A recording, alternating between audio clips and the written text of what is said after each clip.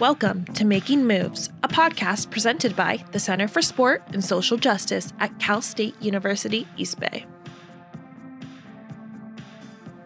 Today's episode focuses on gender equity in sport, featuring an interview with Diane Williams, Carol Oglesby, and Kim Turner. This conversation is hosted by Kim Woozy. This is McKenna Duda, your podcast host. I'm a Cal State East Bay alum, former collegiate, now recreational runner, and I just recently earned my bachelor's degree in kinesiology. I operate within Orange County, California as a sports manager, plus I direct and write the scripts for this pod. So glad to be here again. Here, we'd like to serve our audience by educating and also inspiring y'all to feel empowered through sport and social justice. All athletes, sports fans, and social justice advocates are welcome.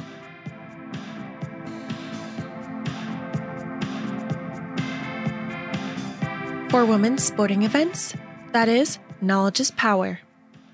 And that can lead to conscious actions towards supporting women in sport. After all, your actions and time reveal your priorities. I encourage y'all to prioritize women in sport by attending female sporting events, turning on a women's sports game, and simply learning the powerful and captivating stories of dominating female forces in sports. Let's be mindful and support women in sport.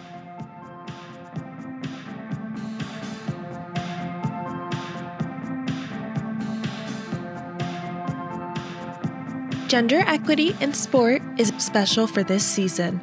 This conversation details the importance of celebrating the success of Title IX contributions from the AIAW and the move towards sport for all. However, there must also be the acknowledgement of the disproportionate representation of BIPOC women. Resources, space, representation, and access are all matters to consider when it comes to who can partake in a sport. Gender equity seems to be a source of pride, yet leaps and bounds remain to achieve this scenario. Hi, everyone. Welcome back to Making Moves. My name is Kim Woozy. I'm your host today, and it is my pleasure to chat with Carol Oglesby, Diane Williams, and Kim Turner today on our episode around gender equity. So I'm going to go ahead and introduce our amazing lineup of guests today. First up is Carol. Carol Oglesby earned a PhD in kinesiology, the study of human movement, at Purdue University in 1969, and a PhD in counseling at Temple University in 1999. Carol's scholarly career has been devoted to growth and development in two areas: women's gender studies in sport and sport psychology. She was awarded the AIAW Award of Merit, NAGWS Honor Fellow, and Women's Sports Foundation Billie Jean King Award. Carol was principal author and contributor for a UN division for the advancement of women monograph entitled Women, Gender Equality in Sport, which was translated into 4 languages and released in March of 2008.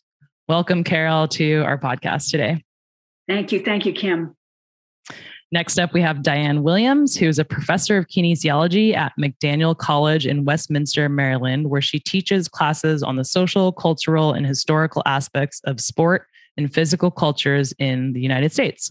Her research focuses on alternative sport cultures, an interest that derives from her background outside of youth sport as a dancer, as well as her experience as an athlete, coach, 7th grade teacher, activist, and roller derby skater.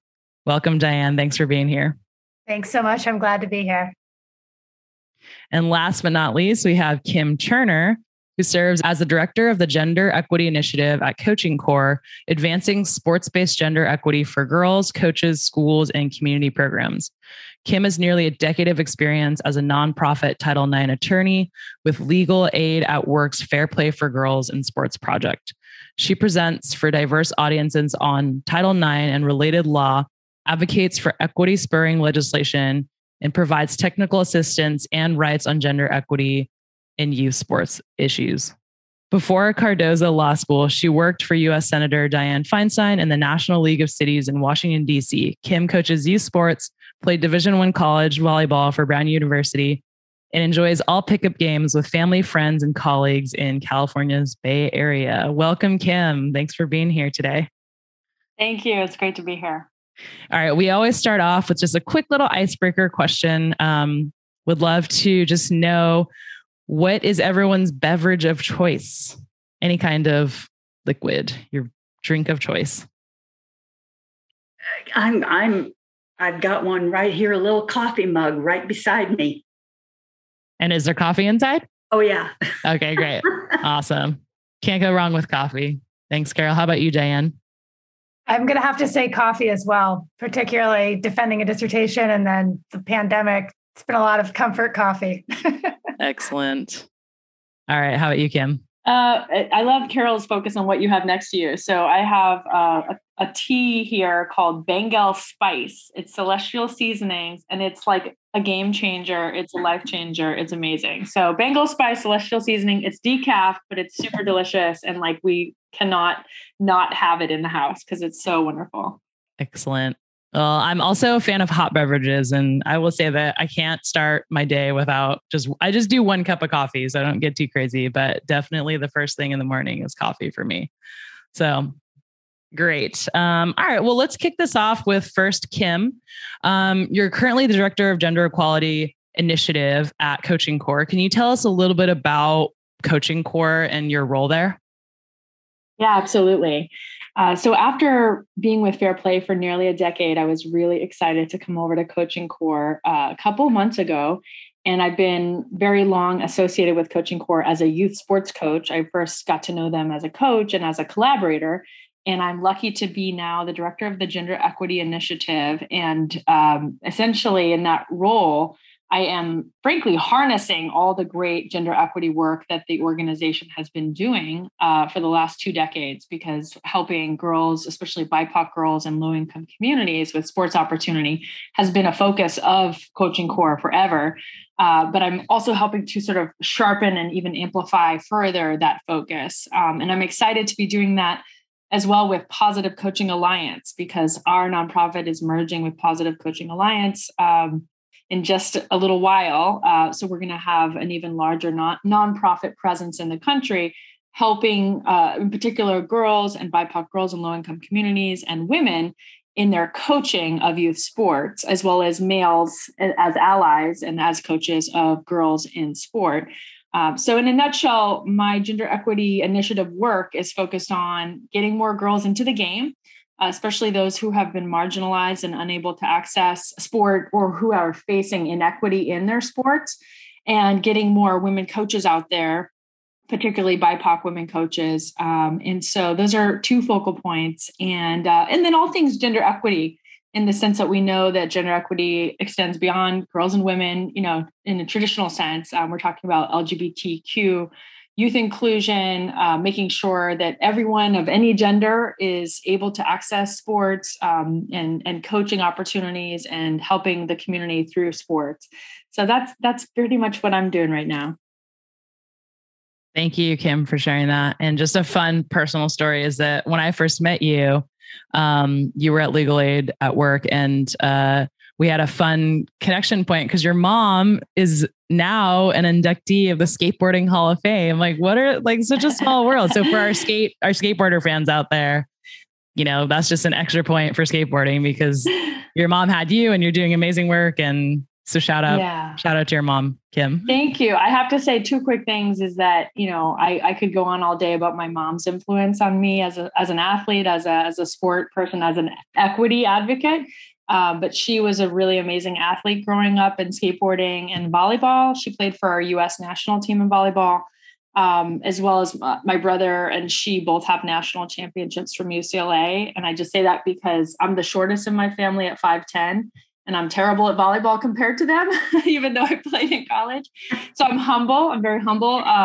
But also just a shout out, because my mom did kinesiology in college at UCLA and loved majoring in kinesiology. So I know there's some kinesiology students that will be listening to this, and, just want to flag how lucky I feel that I had a mom that believed in me playing sports, and my brother and I playing sports growing up. And part of my mission is to make sure any kid, regardless of gender, race, socioeconomics, background, zip code, feels that same support that I was lucky to have growing up. I just want that good feeling and that encouragement to be in every kid's home, in every place in this country and beyond. Awesome. Thank you, Kim. I want to move over to chat with Diane a little bit. Diane, you wrote an article featured in the Washington Post where you actually shared about the Association for the Intercollegiate Athletics for Women, which is AIAW for short. And Carol, you actually served as AIAW's first president. For those of us who, or maybe our listeners who are not familiar with AIAW, can you share just a little bit of, the history around it? And then we'll recommend everyone check out the article as well. We'll put it in the link with the podcast. So yeah, Diane, can you give us a little bit of a glimpse into that? Sure, I can start, and then I expect Carol to jump in. Carol Oglesby, by the way, wrote the constitution for the organization that I study. So it's quite an honor to get to share space with her and talk with her about it. She also was a part of my dissertation research. So she's had an influence on the work that I do. And I have a great deal of respect for her within this context and beyond. So the Association for Intercollegiate Athletics for Women, really, it came out of a movement within physical education for women, which was a whole department at academic institutions, physical educators that were providing opportunities for girls to play and also teaching future physical education professionals and kinesiologists. And with an increasing number of women in colleges, they wanted to play sports. The boys and men had opportunities to play intercollegiate athletics. Women students were often organizing their own opportunities to play sports together, but they wanted a formalized opportunity as well. And there was a group of physical educators who decided to create their own version of what intercollegiate athletics could look like for these women students. And part of what I think is incredibly important to know about the AIAW, well, two things. One, of course, it was designed by women that were seeking to create a structure to support intercollegiate athletics, but they were also looking at the ways that the NCAA, with a very commercial-focused model, had faced criticism, had had exploitation of athletes and scandal for years. And they were interested in creating a different approach. And a real educational model that took seriously the idea that sport could be a part of a student's overall well-being and overall educational experience in the college years. And so it's not small to say it was creating space for women, but it was also literally reimagining what intercollegiate sport could look like, a more financially sound, educationally rooted approach to intercollegiate sport that supported athletes. Thanks, Diane, for that quick, kind of synopsis. Carol, is there anything you'd like to share about it just on a broad level? What was interesting to me is that I felt almost, naive that I didn't know about, this amazing organization. And of course, everyone knows, the NCAA, but clearly, from a mainstream level, I think that story is missing. So I'm excited to have the chance to share this out with more folks. Carol, do you want to speak a little bit about it and your time as president?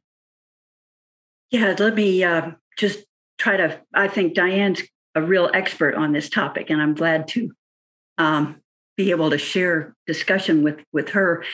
If I could just plug in one little thing to Kim, I graduated from UCLA as a PE major.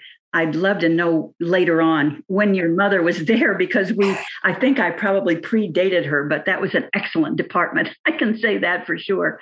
I just add a couple little things to what Diane said. The women physical educators of the period roughly from about, I'd say, the early 1900s to 1950 really get they get a bad rep in the writing about the history of physical education because they're usually painted with the idea that they were anti high level competition or actually skill development at all. And when I was a student from California, California produced, I didn't really know the women very much about the women that were the leadership. And I sort of had that concept as well. But I think that's not true. They had a philosophy which was expressed in a triangle where the base was sport for all. And then there was competition, but low level. And then at the top was elite. And they felt that men's programs had tipped the triangle over and overemphasized the elite, forgetting about the sport for all boys at the high school and college level. And they were really committed not to commit that same issue. So they wanted to have the all sport for all first. When that is in good shape, then sport competition among, say, colleges on an informal basis. And then when that's in good shape, we go to the elite. Well, as we all know, you never get to the elite at that point. So in the 60s, I would say a cadre of women, of which I was probably a part, had high-level sport experiences outside of school. We thought it was very, very, very beneficial to women's development and said, in effect, to the present leadership at that time, you actually are discriminating against the highly skilled, and this is not a good thing. And the women at the time that were in the leadership saw that and began to make the plans to have a program for collegiate championships. First, it was invitation. That was the Commission for Intercollegiate Athletics for Women. And then so many colleges, everybody wanted to get invited. Everybody. So it was necessary to have a membership organization and a way to earn your way to the championship. And that's how the AIW was born. And I will say one other thing, and then I'll, close off on this particular topic. But 10 years down the road, the NCAA wanted the collegiate women's programs for their own. But in the first 10 years, beginning before the AIW, they actually proactively denied they had any interest in doing anything for women. Not us. That's not us. So the AIW was not improving on women's programs at the high level. It was creating them. There was nothing at the time.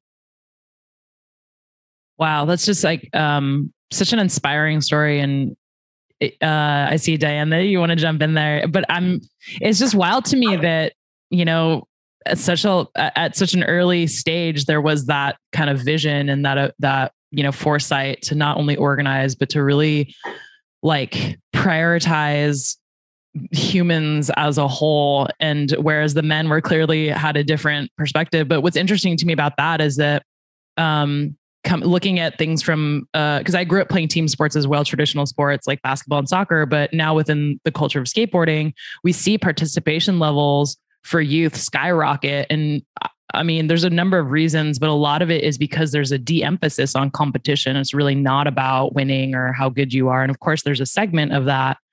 But the Center for Sport and Social Justice did a research report around that and just comparing sort of what the benefits are when you do just participate and how important that is and how that does also, in my opinion, yield, progression. Because when you're having fun and you're participating, that's ultimately going to allow you to continue down that path.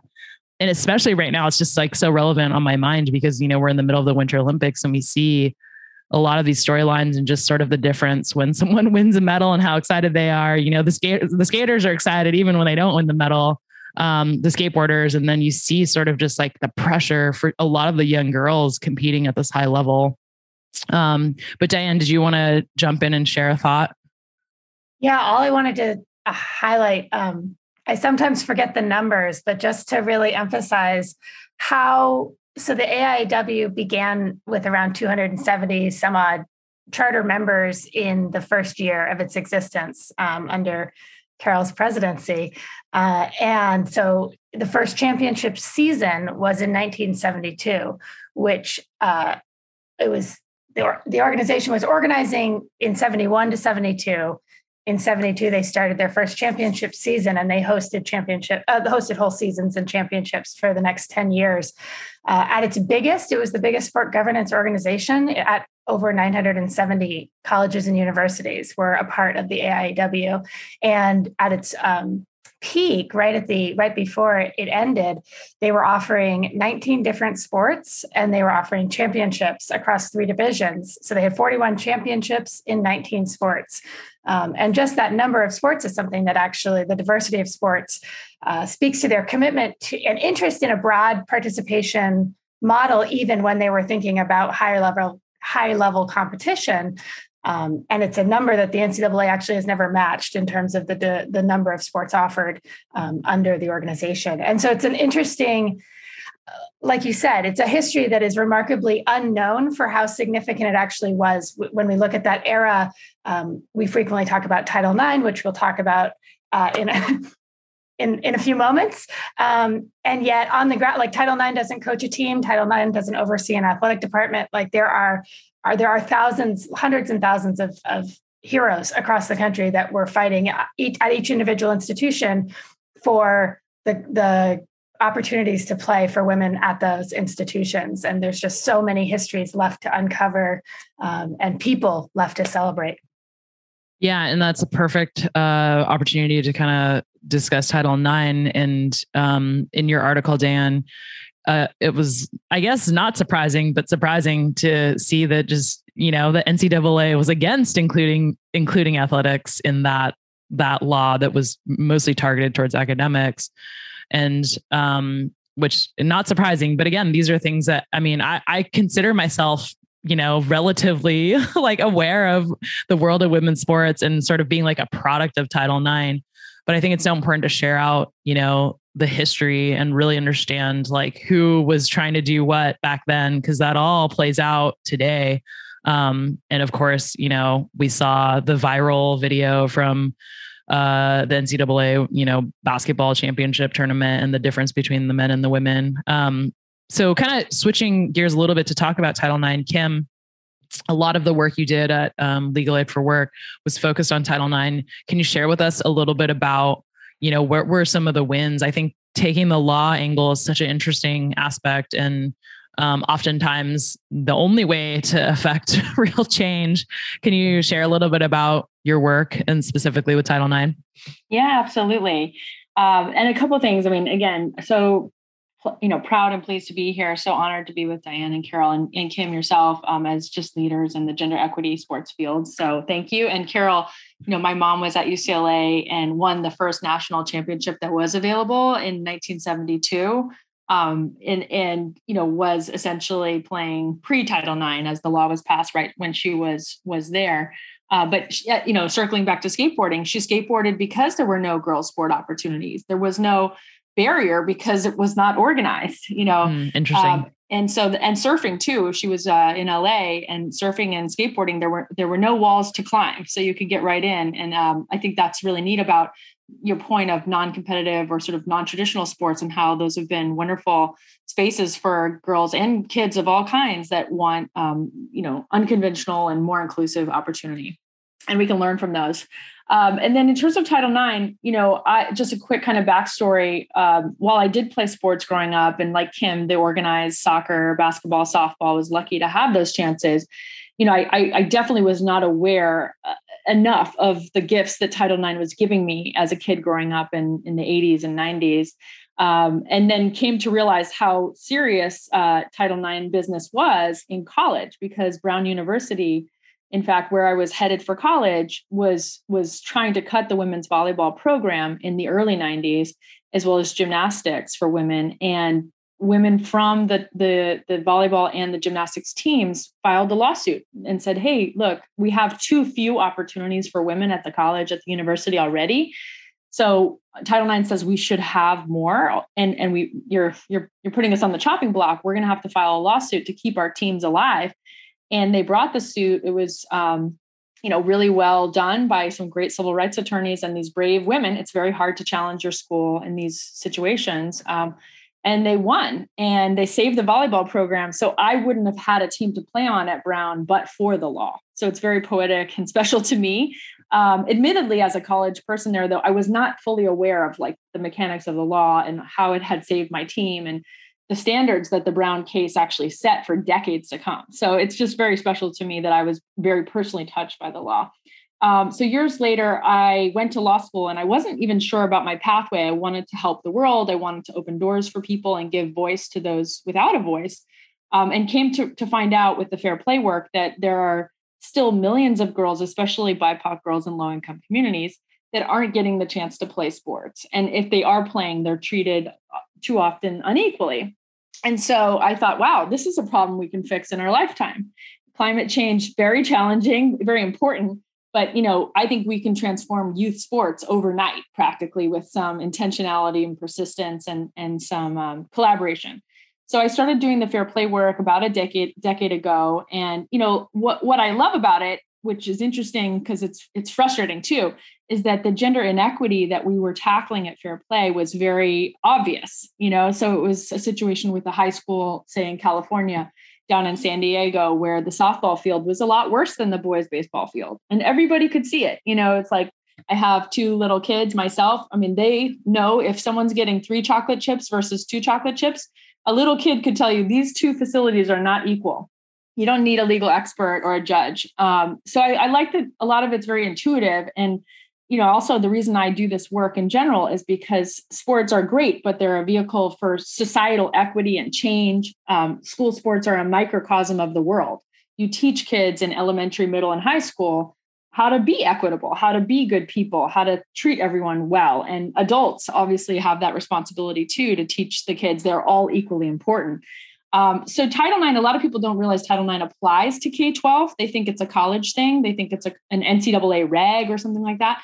So part of the job I had with Fair Play was educating everybody, not just the girls and families, like these are your rights, but the schools, the athletic directors, the coaches, the superintendents, pretty much anyone from a 360 degree. Like, let's find out what Title IX actually is for, say, a middle school athletic program or a high school athletic program. So one of my proudest moments really was the educational component of my work. While we did go to court a number of times to enforce the law, a lot of my wins in the Fair Play work were going to conferences and talking with athletic directors and coaches and youth sports leaders and saying, hey, did you ever look at the locker rooms before? Did you think about the boys and the girls offerings in terms of uniforms, equipment, supplies, scheduling?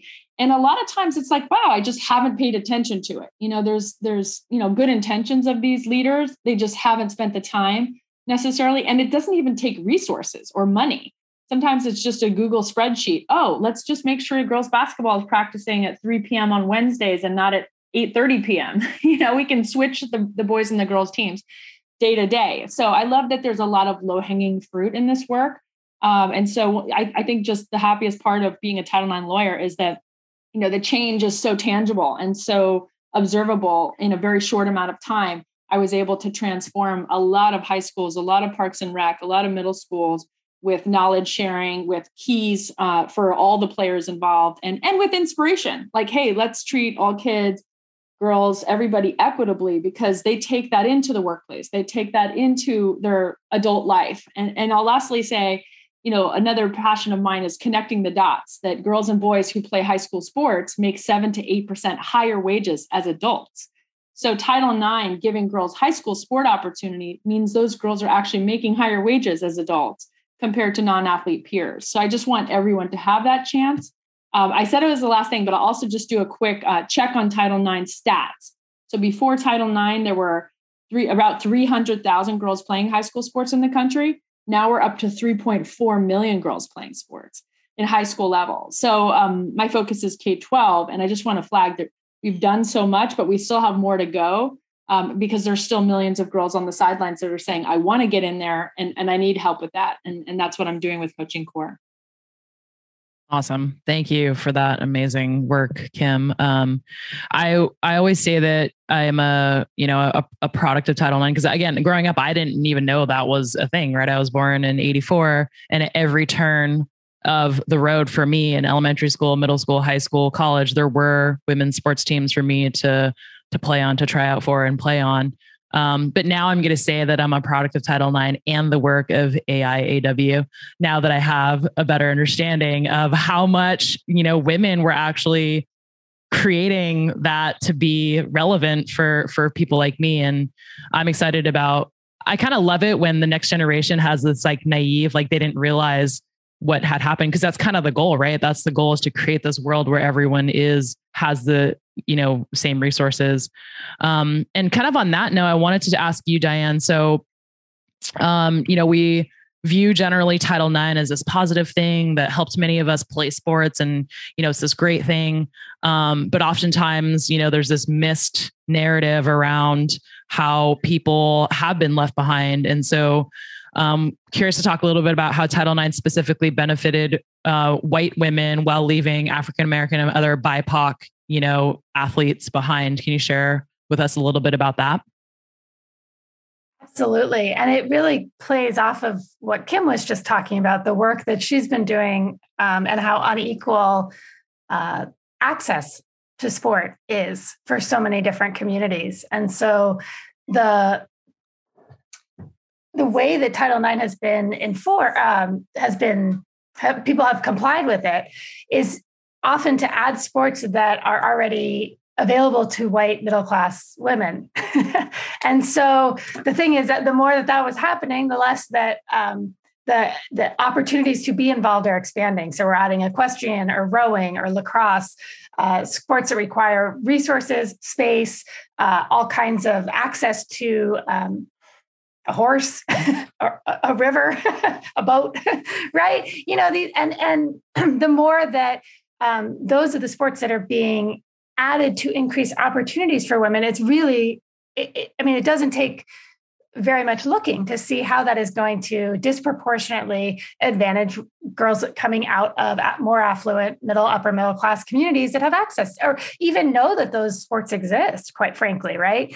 And so, that's one of the pieces, and it is quite notable how disproportionate access to sports are when we start to look at the collegiate level, right? Because that's like under professional, right? That's an elite level of athletic involvement, and it is overwhelmingly white. The NCAA has data. I'm not always great with pulling up my data, but overwhelmingly the women's student athletes were white, and therefore also that is the population that's benefiting from having access to athletic scholarships. And so we're seeing, like, the narrative is Title IX is helping all these women. Title IX is absolutely helping some women in lots of different ways. Basketball has absolutely been a place where particularly Black women have their participation rates have nearly doubled. But let me pull up this. From the NCAA demographics, lacrosse, African-American female athletes are 2.2%, swimming 2%, soccer 5.3%, softball 8.2%, volleyball 12%, right? And these are from very recent data collected by the NCAA. And a lot of those numbers haven't actually changed very much from the AIW era. And I will say that this is something that AIW was starting to address within its organization and in its leadership structure. Carol, again, was a part of that. We actually haven't spoken about that, but that's something I talk about in my work. The racial disparities that were already evident then, of course, have unfortunately only continued without enough disruption and without enough change to access and involvement of women of color in more sports, in sports that require different kinds of resources. Also, I think there's something to representation, right? And socialization and access to seeing people who look like you involved in sports. And so women of color in some of these sports that are less representative, they are doing some amazing work to reach out. But, women's basketball, you see a lot of Black women, a lot of other women of color out there, or some women of color out there. And that makes a difference too in young girls' mind and where they could see themselves participating, right? And what socially and culturally is acceptable athletic participation. There's a lot of factors in this kind of thing. But I will say one of the things that that disturbs me the most about this is how long it took me to realize that this was a problem. And so much of that may have to do with my white middle classness, right? And what I have been taught to see and not see. And women of color have been speaking about this for years. And it took a remarkably long time for me to start really understanding and thinking it through and thinking about my role in advocating that women doesn't mean white and women needs to be an intersectional approach to thinking about equity. We need to think in broader ways as we're trying to remedy and get more people involved, period. Absolutely. Thank you, Diane, for sharing that insight. And that's really like the point of these types of conversations and the different topics that we address on this podcast is we all are, unified because we love this, concept of sport and, moving our bodies. It's obviously makes us feel great. But there's also always an opportunity to look at the gaps and to look at the different points of view and figure out how to have more of a critical lens and then talk about it, right? So I think I just appreciate us examining, what's missing and not just sort of romanticizing like, yay, Title IX, everything's equal, So on that same note, Carol, I'm curious, around that era, of that legislation and the work that y'all were doing at AIAW, can you speak a little bit about just the homophobia and stereotypes about, gay women, queer women, lesbians, and how did that influence, the narrative and some of the stuff that you all were facing at that time in the work that you were doing? Well, Kim, this is hard in a sense because what Kim Turner and what Diane say has so many sparks that I want to relate to. And it's kind of hard to keep some kind of sense of like forward movement. So I've got a lot of things in my head here. Unfortunately, I guess I call for more accountability than among the sport leadership than what we have been talking about up to now. I think the Brown decision was incredibly important. Happenstance brought me to Temple. And at Temple, we had Hafer v. Temple, where another set of student athletes brought suit because of the extreme disparities. At that time, the physical education department was administering women's athletics. And this was common back in that time. The athletic departments were dealing just with men and the NCAA, and physical education / kinesiology, it wasn't really that yet, was administering the athletics for women. And we had it at Temple, and I was there. We had a dean, we had a woman who was in charge of athletics, and they both stood with the students. And as this court case went up through the courts, Hafer kept winning and Temple kept losing, and Temple kept trying to adjust what they were doing so that when it went to the next higher court, it wouldn't be such a clear case. But it was, the student athletes were actually, it was torture. It was torture for them. And unfortunately, I see that a lot of the Title IX advances have come on the basis of litigation. The system is not just changing because they can see that it's wrong. And I don't think that the people from the NCAA, for example, I'm not saying they're ugly people that said, we're going to destroy these women. We have no interest in having them around. But they had beliefs, which gets to your point about homophobia and some of the stereotypes about women. They had beliefs about the weakness or inability of women to do certain things. And so this whole press to bring women into certain kinds of roles was to them just elevating people who were incompetent into particular positions. My brother and his wife, he's quite a bit younger than I am. They spent their lives as high school teachers and coaches here in Southern California. And my sister-in-law told me this story about going into the AD at this high school, big high school, great athletic programs. And they had some programs for girls, had to, of course, because of Title IX, but they didn't. She was the only woman coach out of like 20 coaches. She was the only woman coach.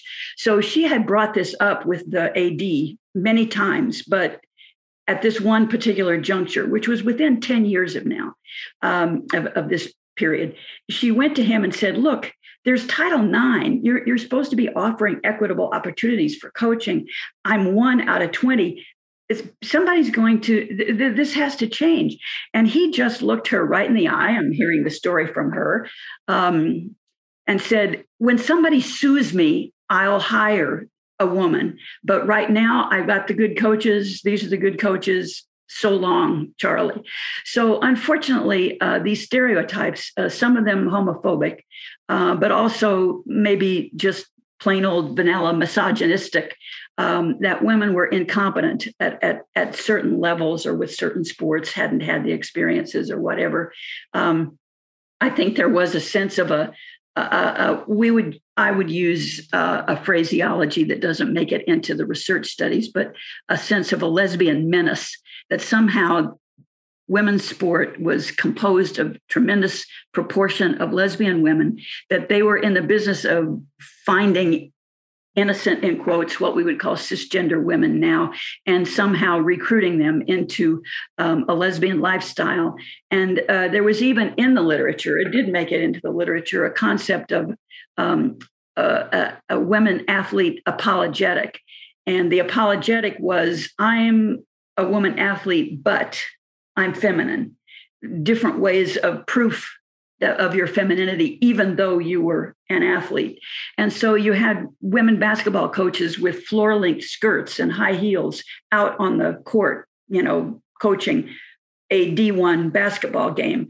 Women on the team with their hair in very elaborate, beautiful styles, bows, ribbons, makeup, the whole deal, part of trying to turn around this concept that was just one piece of a big mosaic, that women really don't belong here. And, I don't think that that's all solved yet. We're still at work on that, although tremendous. I can't believe some of the things that have changed and have been enhanced over the past few years, but it's still, unfortunately, I think it's still something that's still floating around, and it's in people's thinking. They don't really, it runs against the grain to actually exert a new point of view, because the old point of view is so firmly entrenched.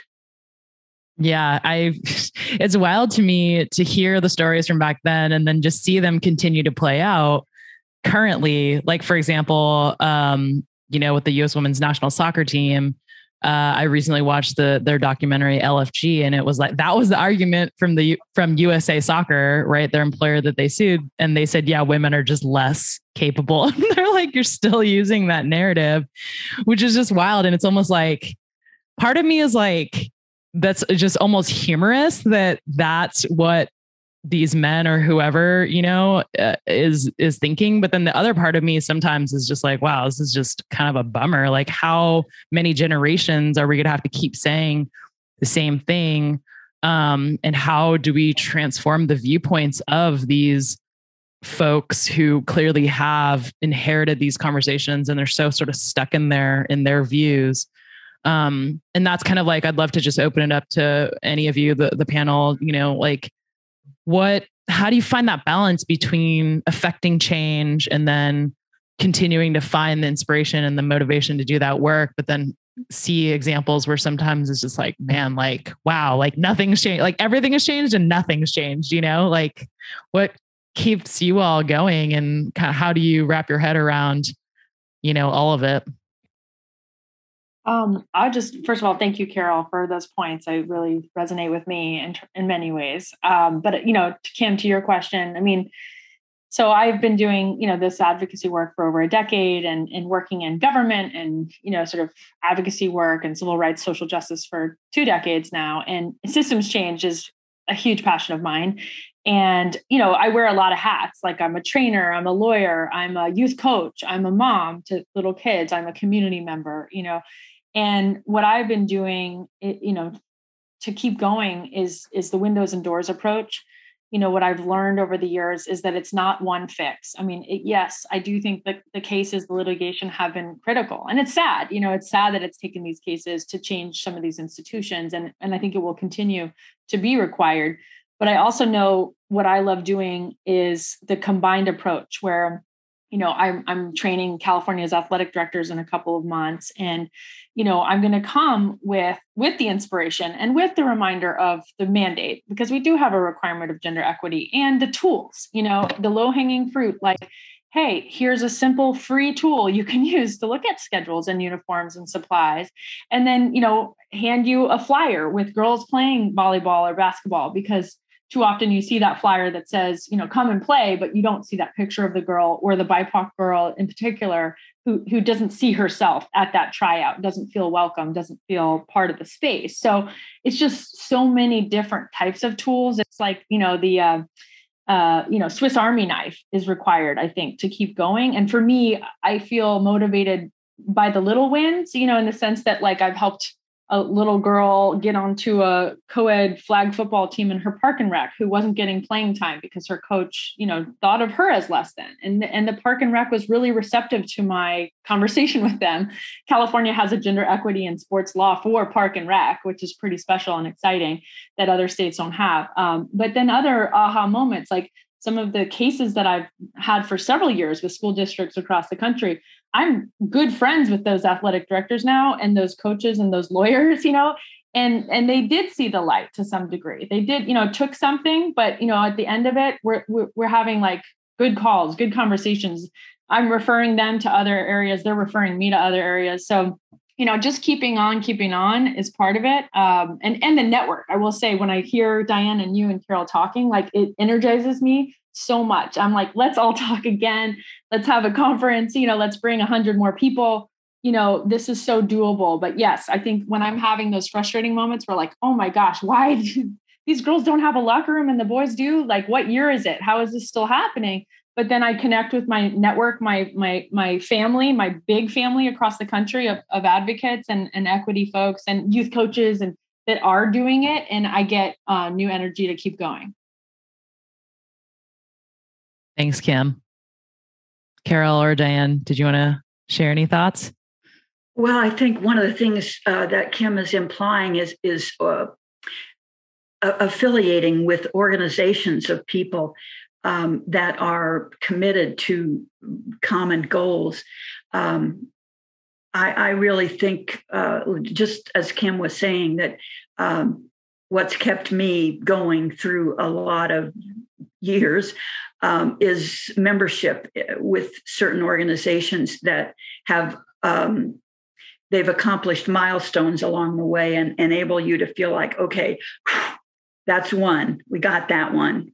And you have to sometimes go back, circle back, and do it again. But to have a sense of support from people around you is very, very important. I'm doing a lot of work now with people in developing countries.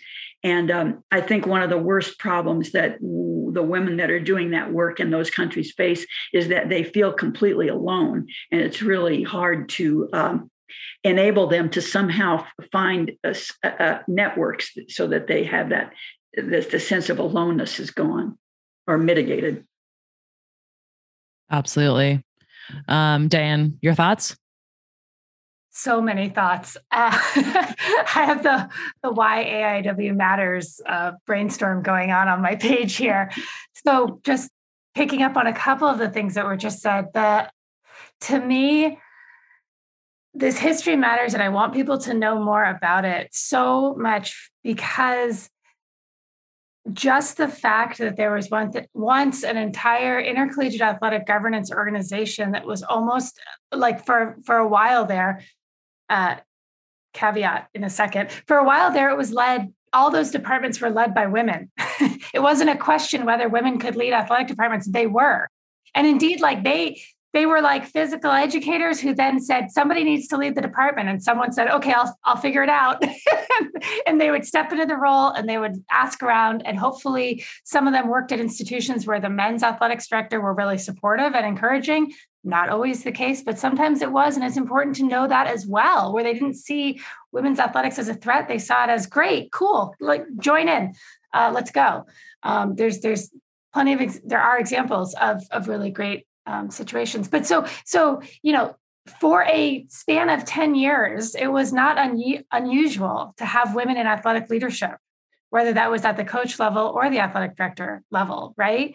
And even if for those women, it was still lonely and they were still in a hostile environment where every time they went to argue for more resources, they got pushback. They got told, you're lucky to have what you have, right? They still had this governing organization led by women who got together every year, and it was a community. And that I was going to say just to what we were just talking about, right? It was a community then where for some of those folks, that was the only time during the year where they could actually talk more openly and honestly and get some ideas and strategies and resources was at the AIW Delegate Assembly and think through the philosophy that they were trying to put in practice that increasingly became, like, as athletic departments at institutions merged, then they were operating under two different athletic governance organizations that had really different philosophies. And it was complicated. It was a mess. They had to get figured out somehow.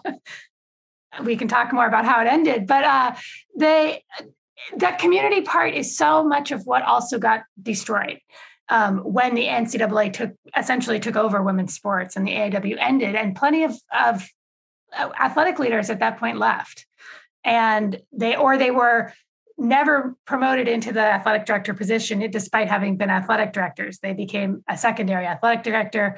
Women's sports became secondary to men's sports in the NCAA structure. There was no guarantee of equal representation of gender on committees within the NCAA structure. And that those networks had to be reestablished of women.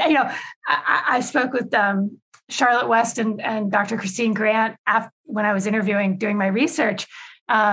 And they became a part of the women's athletics director organization that existed. And it was at some point, it became a bunch of old AIW folks getting together to try and influence some positive change within the NCAA. So you can't push people out and they don't go away forever. They come back and these good ideas come back. And thank God for that. But also, again, thinking about representation, when I spoke with Dr. West at Southern Illinois, she was talking about how in her, as she was the women's athletics director there for a number of years, and then involved in athletic leadership when the NCAA was in charge, and she taught classes. And she said, when AIW existed, in my sport leadership and sport management classes, I had women, a good number of women in the room along with men. And after that, a few years later, I started realizing that my classes were overwhelmingly men.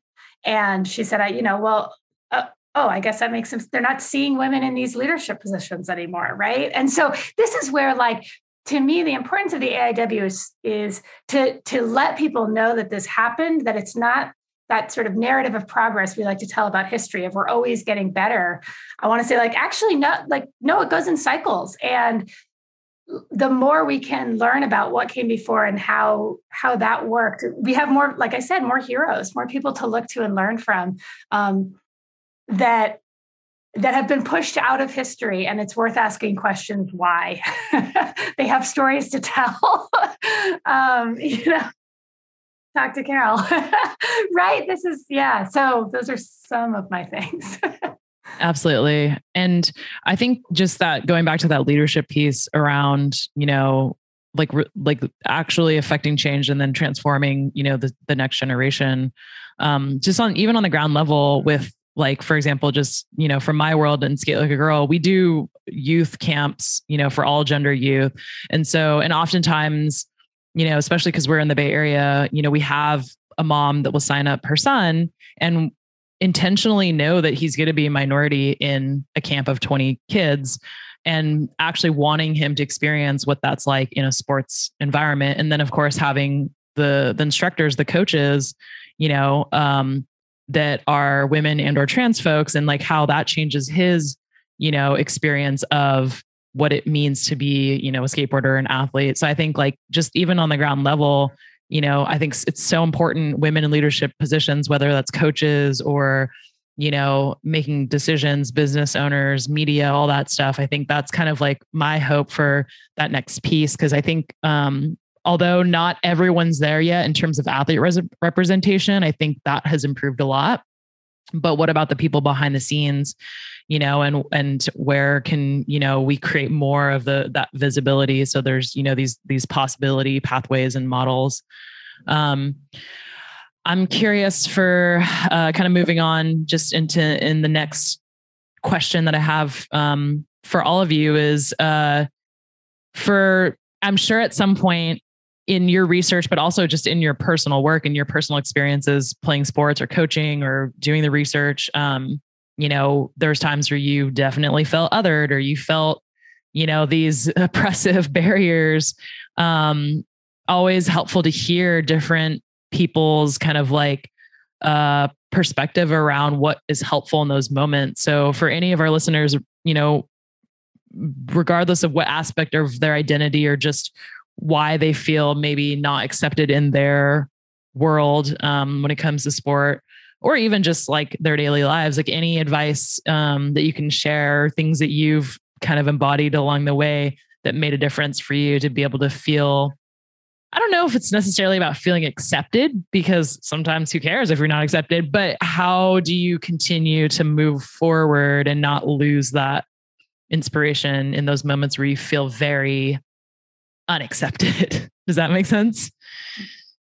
I'm happy to jump in on that real quick. So a couple of things. I with Coaching Core and soon to be Positive Coaching Alliance, we obviously focus a whole lot on the coach as Diane mentioned, Title IX isn't necessarily coaching a team. It's a law.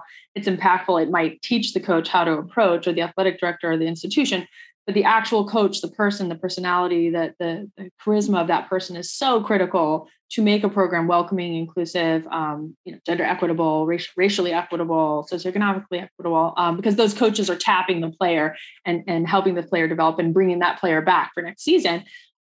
Women coaching, obviously. So in the youth sports scene, a lot of people don't know that amongst, say, like K-8 coaches, kindergarten to 8th grade, there's about 25% of youth coaches that are women.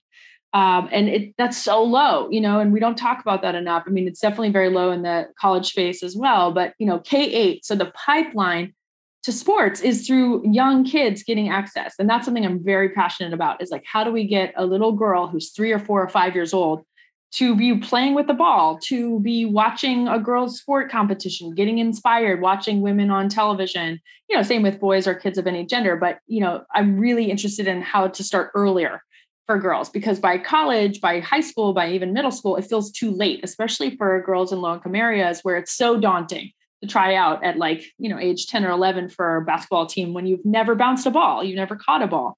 So I just would say one thing in terms of otherizing is women not feeling like they can coach, not feeling welcome in the space, or as athletic directors or other kind of sports leaders, not feeling comfortable. So I would say one thing that's helped me is people tapping me and saying, hey, you played volleyball at the college level, come and coach our team. Just hearing that for women is powerful. Even top level women are not necessarily thinking they're ready to do it, and, women, I know a lot of women that are like, well, I need a PhD or 2 PhDs to do that. We're really wanting a high level of preparation, but we also know that guy out there that's like, I've never played soccer, I'm going to be the soccer coach.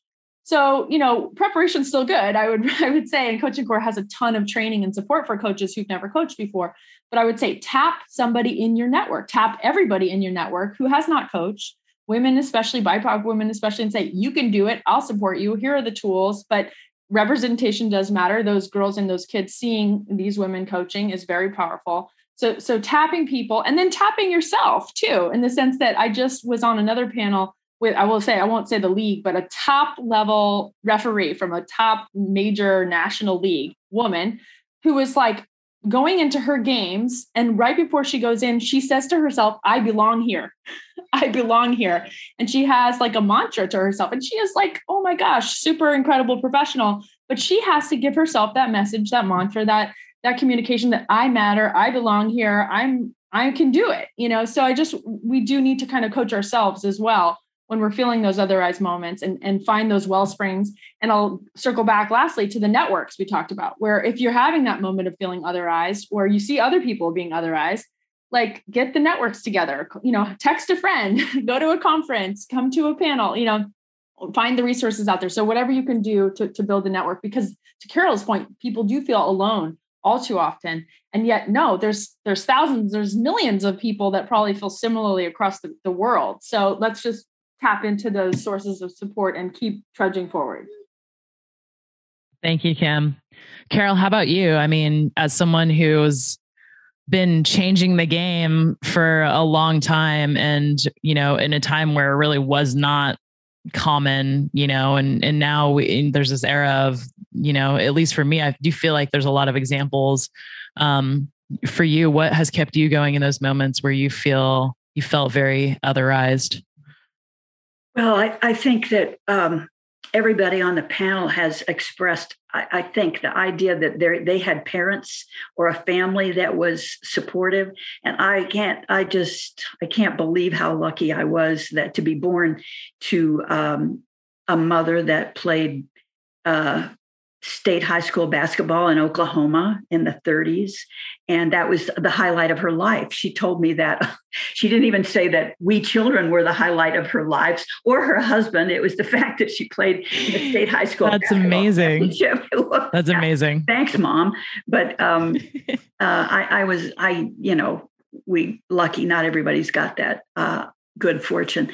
But I do think there's only one way to approach this, and that is in every instance, I think, in every instance that we have as an opportunity, it would be to expose, help young people, or any age people really, but especially young people we're talking about, in situations where they're around people that are different, children that are different.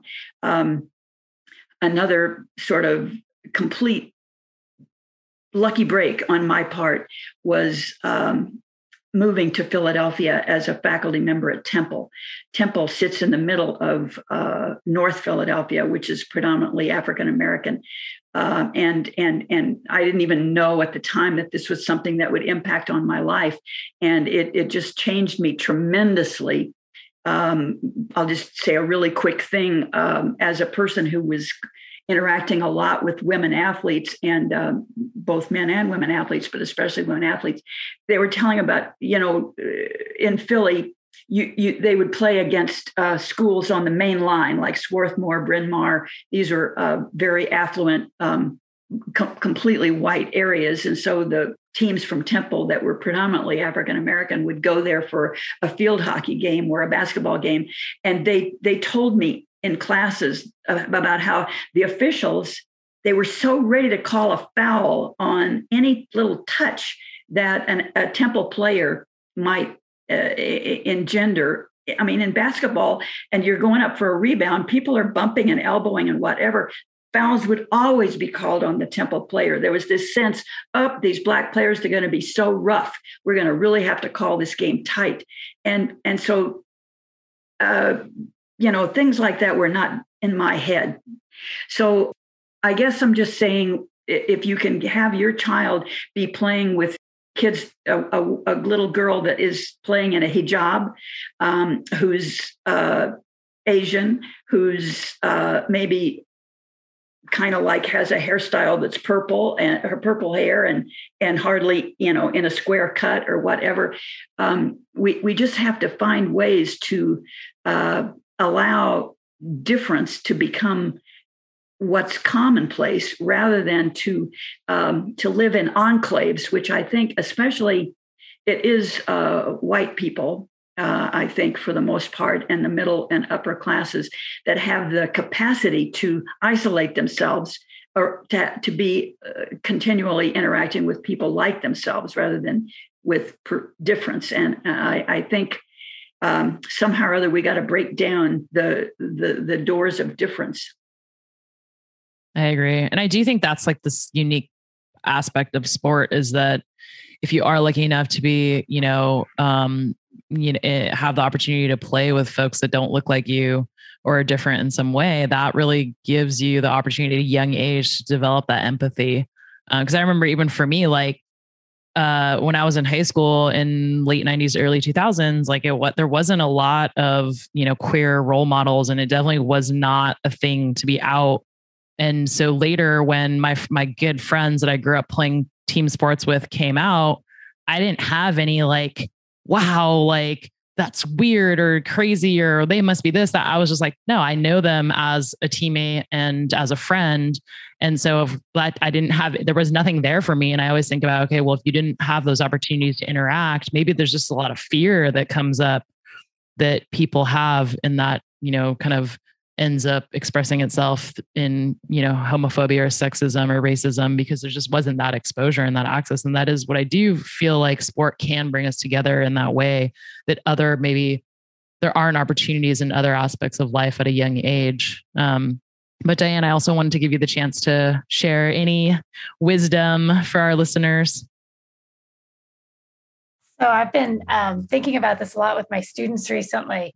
And I had them read a piece by Bell Hooks that it's called Theory as Liberation. And she talks about her own experience as a child questioning norms and observing things that she didn't think were fair or right, or expectations of her as a little girl that were different than other people, the little boys' expectations, right? Asking questions that usually got some pushback. And that's when you're onto something. And I think, and it's just it's this wonderful reminder that until we're taught otherwise, I feel like people tend to have an innate sense of like acceptance and inclusion, and then we're taught to start dividing. And so I want to encourage, it's why I like working with students, ask questions. Like if you're noticing something, there's probably something to notice. And just because you get pushback doesn't mean the adult's probably right. I got to say, I've been having, sport is very wrapped up with dominant ideologies in society around masculinity and nationhood and all of these things and tradition. And yet, if we say that like gender equity sounds really great, or even gender equality sounds really great, but what we're actually doing is not that in sport ever, or rarely. And so keep asking questions about it. If we actually are saying that we think that girls and boys should have equitable opportunities, well, then promote all of the teams at a school equitably for a year and tell me what happens. Like, I just feel like we've never actually seen that. We've never really given this a chance. And we're pushing back against a legacy of tradition around certain dominant men's sports, particularly football, that gets a lot of attention and play. And some of those football players don't even realize how different it is for everybody else, right? So all of a sudden they start noticing that and going, oh, well, that isn't fair at all. I feel like that's why I work with young people, that they have an openness and a willingness. And I just want to say, keep that. To stick with it, learn, and then playing off of what Carol just said, learn about the things you don't know, and then be open to being wrong, be open to tripping up and learning something from that experience, and connecting with people who look different than you and learning from people who look different than you. Thank you, Diane. That's great insight. I wanted to wrap up here just with, I got two questions here. I want to decide which one I want to ask, but we kind of touched on this in that last question around like, how can we show up and be an ally? I also want to acknowledge that this episode the topic was gender equity.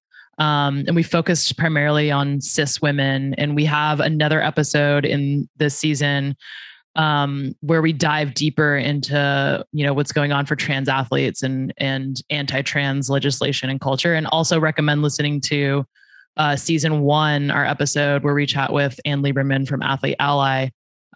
Because, if we're truly talking about gender equity, we're looking at all gender identities, and we have it's just a whole nother, deep dive into that.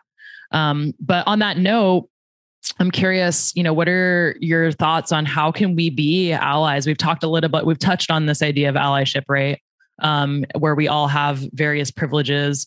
And your thoughts, Diane, you said being curious, I think. And then Carol, really like going out of your way to expose yourself to be surrounded by people who don't look like you or you can't relate to.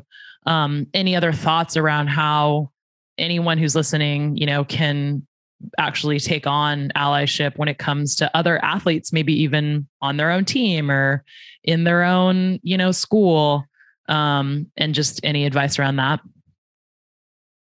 Well, why don't I go first on this one? I think Caucasian people have a real, you got a challenge. We have challenges in front of us. And I think that first off, that we have to open up the idea that there's racism that exists in the water. It's in the water.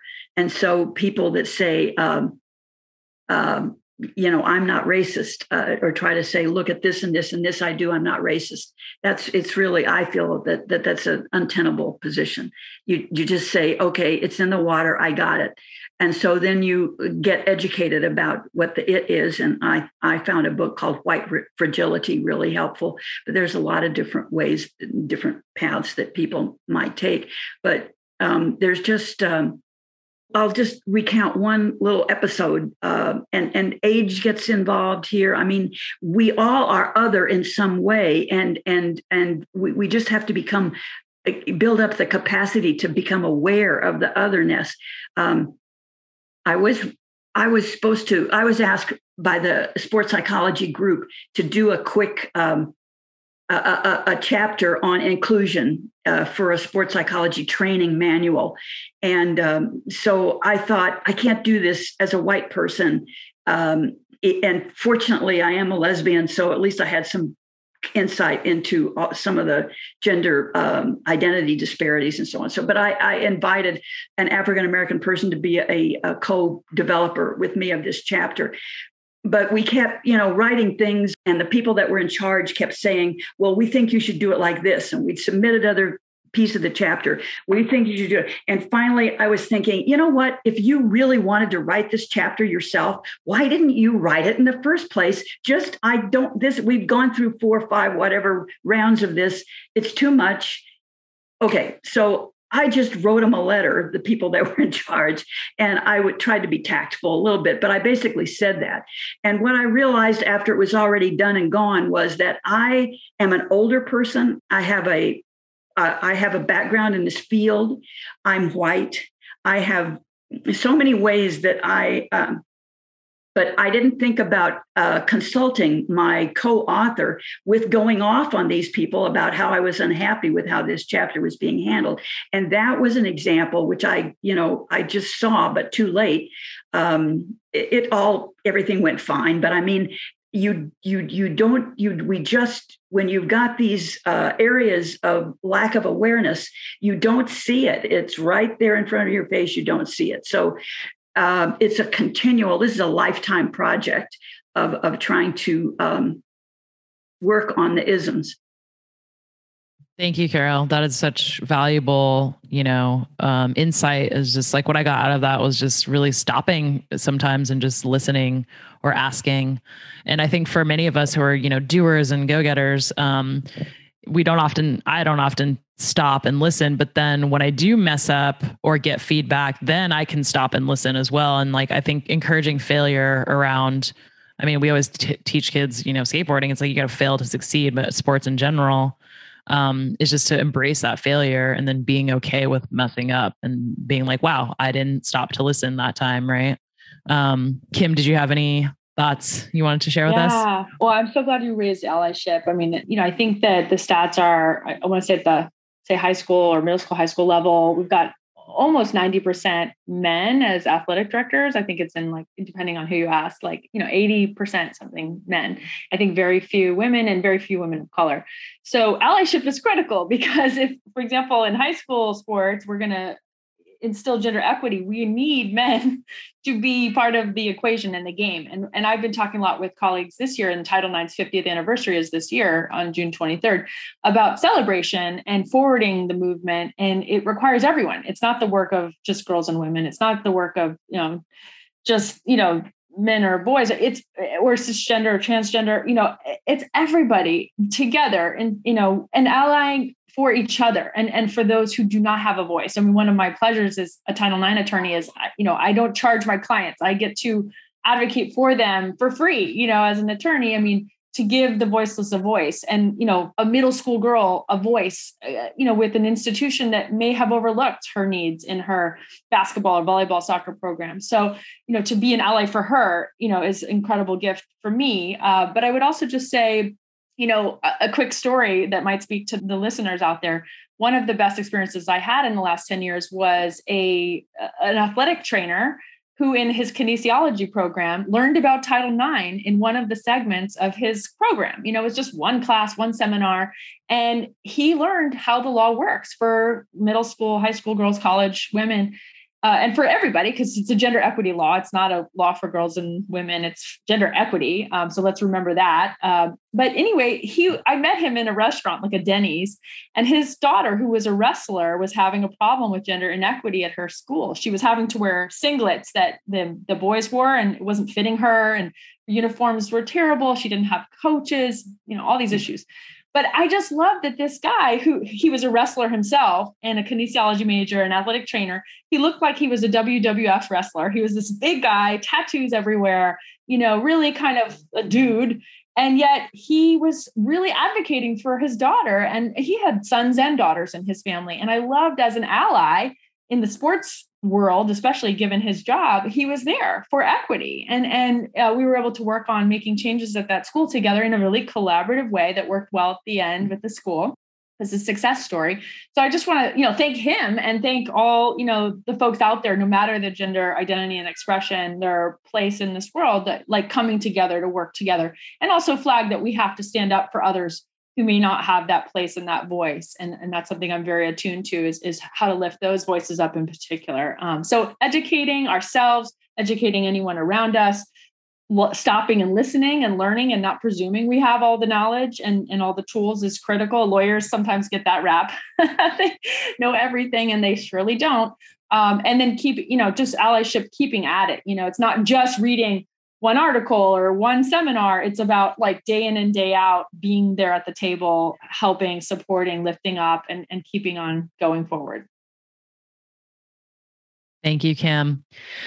Well, I can't believe that an hour and 30 minutes just went by, but we are at the very end of our time here. I wanted to close this out with just a quick question from each of you, or to hear your answer, is for folks that are interested in learning more about this topic, whether you're, an expert or completely new to the conversation, can each of you recommend any resources, whether it's a link or a book or a film or an article or whatever it is? This is your chance to plug away, and we'll do our best to share this out in the description of the podcast. Definitely recommend reading Diane's article at the very least. So we'll link that.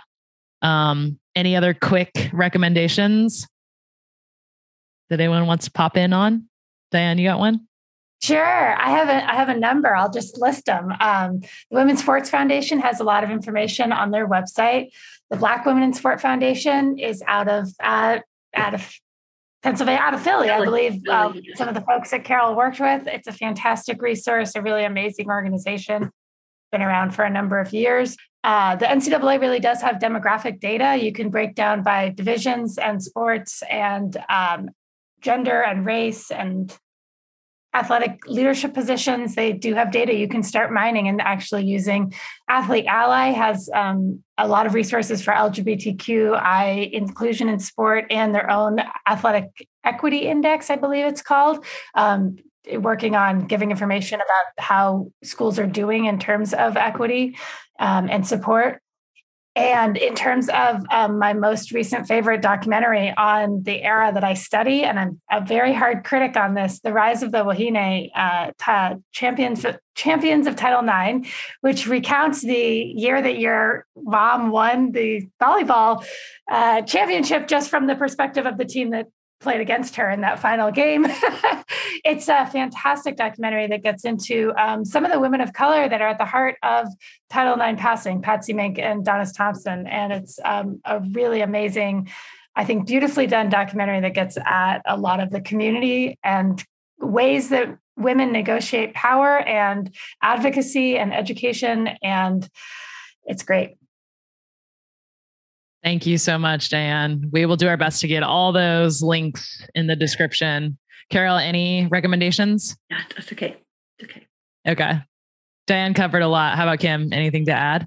Yeah. I think all that Diane said, I'd also just say, read about Title IX, anywhere. You don't have to read a whole book. I do find there's, again, for kinesiology majors that may become trainers, athletic trainers, sports program directors, coaches, just read a fact sheet, in the sense that if you survey most people, they wouldn't know what the law was or what it means day to day for a middle, high school, college program, though there are some very knowledgeable institutional folks that have studied up, and thank you for doing that. So Fair Play for Girls in Sports, my old nonprofit, has a lot of we tried to make a lot of brochures that were really accessible to a girl, to a parent, to a coach. Anybody could read a brochure, nothing too long, too wonky, too dense. I'd also just plug National Women's Law Center has some great Title IX athletics guidance. It's a little more dense, and a little more technical, but I think really helpful. And then I know there's a new documentary coming out from ESPN, 50/50, from Dawn Porter. And I've seen the previews and I'm really excited about it. I think it's going to really lift up the conversation. So, video is often a good, as Diane mentioned, another great documentary. Video is a great way to inspire people. So I think that will be a great series. And then, honestly, I'll just have to plug watching, reading, go to the local high school girls basketball game, watch women's sports. I mean, I'm a nonprofit person. I'm not a business person, but I'm like, me buying that WNBA hat means these women can, play and hopefully get higher salaries. Women's hockey, women's soccer, tennis, butts in seats, tickets for women's games help the rest of the food chain of, girls down the line in kindergarten, in middle school and high school to play. So I think even just the sports industry supporting women in that is very effective. I watch 50% sports at home in my household. We make sure to watch 50% women's sports, 50% men's sports. Do it at the local bar or restaurant. Change the channel. If there's 10 TVs at the local sports bar, 5 of them can be women's sports. There's a lot of women's sports on TV now. So I just want to flag that there's so many little ways that aren't even they're fun ways. That's such a cool thing, is there fun ways to support girls and women's sports. And coach. Please coach. So Coaching Core, Positive Coaching Alliance has lots of tools. Thanks. Awesome. Thank you. Well, I personally am very inspired, and there's clearly so many ways to keep continuing to move the needle, and such an honor to speak to this amazing panel. Thank you all so much for your time, and especially Carol, just, living legend. I appreciate your time and just everything you've done for all of us, along the way and the next generation. So thanks again.